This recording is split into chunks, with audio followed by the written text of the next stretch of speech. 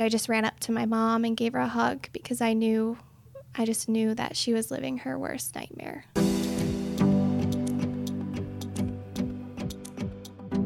Well, Jolie, thank you so much for being here with us today. You are the baby sister of our Deputy Whitson. I can't even imagine what your family has been through this last week and a half, but try to explain for us a little bit. You know, it's a Tuesday afternoon and your phone rings and you get this news. You know, what's going through your head? So I actually found out via text message. I have 4 siblings, so there was a lot of us. So I think that was just the easiest for my mom in that moment. And she just said, you know, your brother's been shot and we're headed to the hospital. My initial reaction was just to think, why? You know, why Dustin? Why now?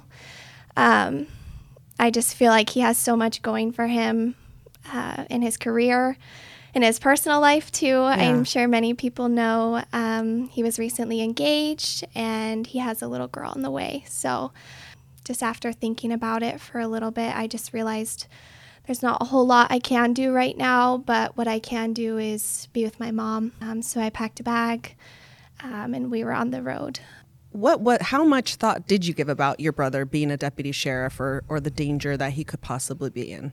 It's always been something in the back of my mind, and you know, I always just put my trust in the Lord to keep him safe. But I know that he really, truly does love what he does, and it really satisfies him, and it's been his calling since he was 18. He's known that he wanted to be a deputy sheriff. So I think just finding peace in that and knowing that he's really, truly doing something that he loves and helping his community through his work as a deputy. Once you found out like the severity of what happened, did things change, or like, can you explain to us that wave of emotions that you were riding? My heart sank when I found out how bad it was. And again, I just prayed.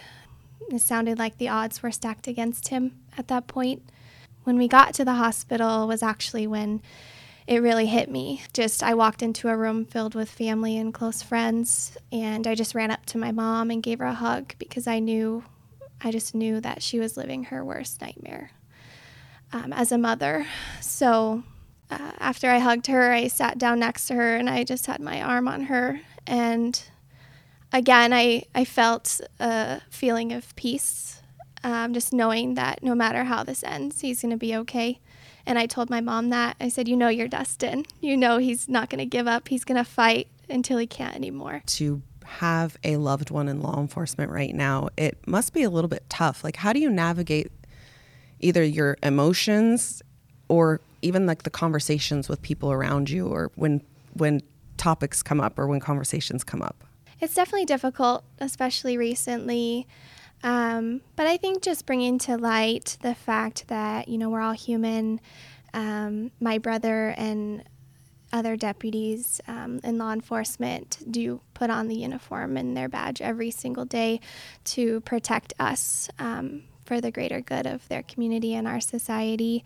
So now I certainly have something to use. I can share my brother's story and his testimony to just highlight the fact that you know, this is a dangerous job and they truly are risking their lives every single day to keep us safe. Sometimes society at large kind of fails to recognize that these are people, you know, like Dustin, he's your brother, he has a fiance, you know, he's a son. What are 3 things about Dustin that we should know?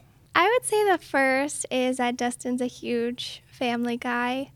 He truly loves his family so much, even his fiance's family. I know they've become like his second family. And his friends, too. He has a lot of friends that he's had since he was in kindergarten. And I think that just speaks volumes about the kind of person he is, that he can hold on to friends for life like that. And also so many of his coworkers and so many people from San Bernardino County have just the love we've received because Dustin is such a great person and a great deputy. And he truly just loves what he does. He loves being a deputy sheriff. He loves giving back to his community and making an impact on other people's lives. I don't want to sound overly dramatic, but I mean, from everything that the medical professionals have said, I mean, it's a miracle that he's alive.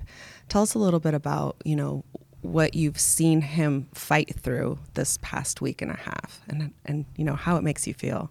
Yeah, I just feel so proud of him. Like I said in the beginning, I knew that I know my brother, and I know that he's a fighter. The fact that he had less than a 5% chance of living, and today he's standing up at the hospital, and he's eating food, and he's talking to us, and it's just, I'm so proud of him, and I don't think I could ever put that into words. I truly think that he's my hero.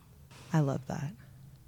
Is there anything that I didn't ask you that you want to say, either about, your brother or just about your experience, anything?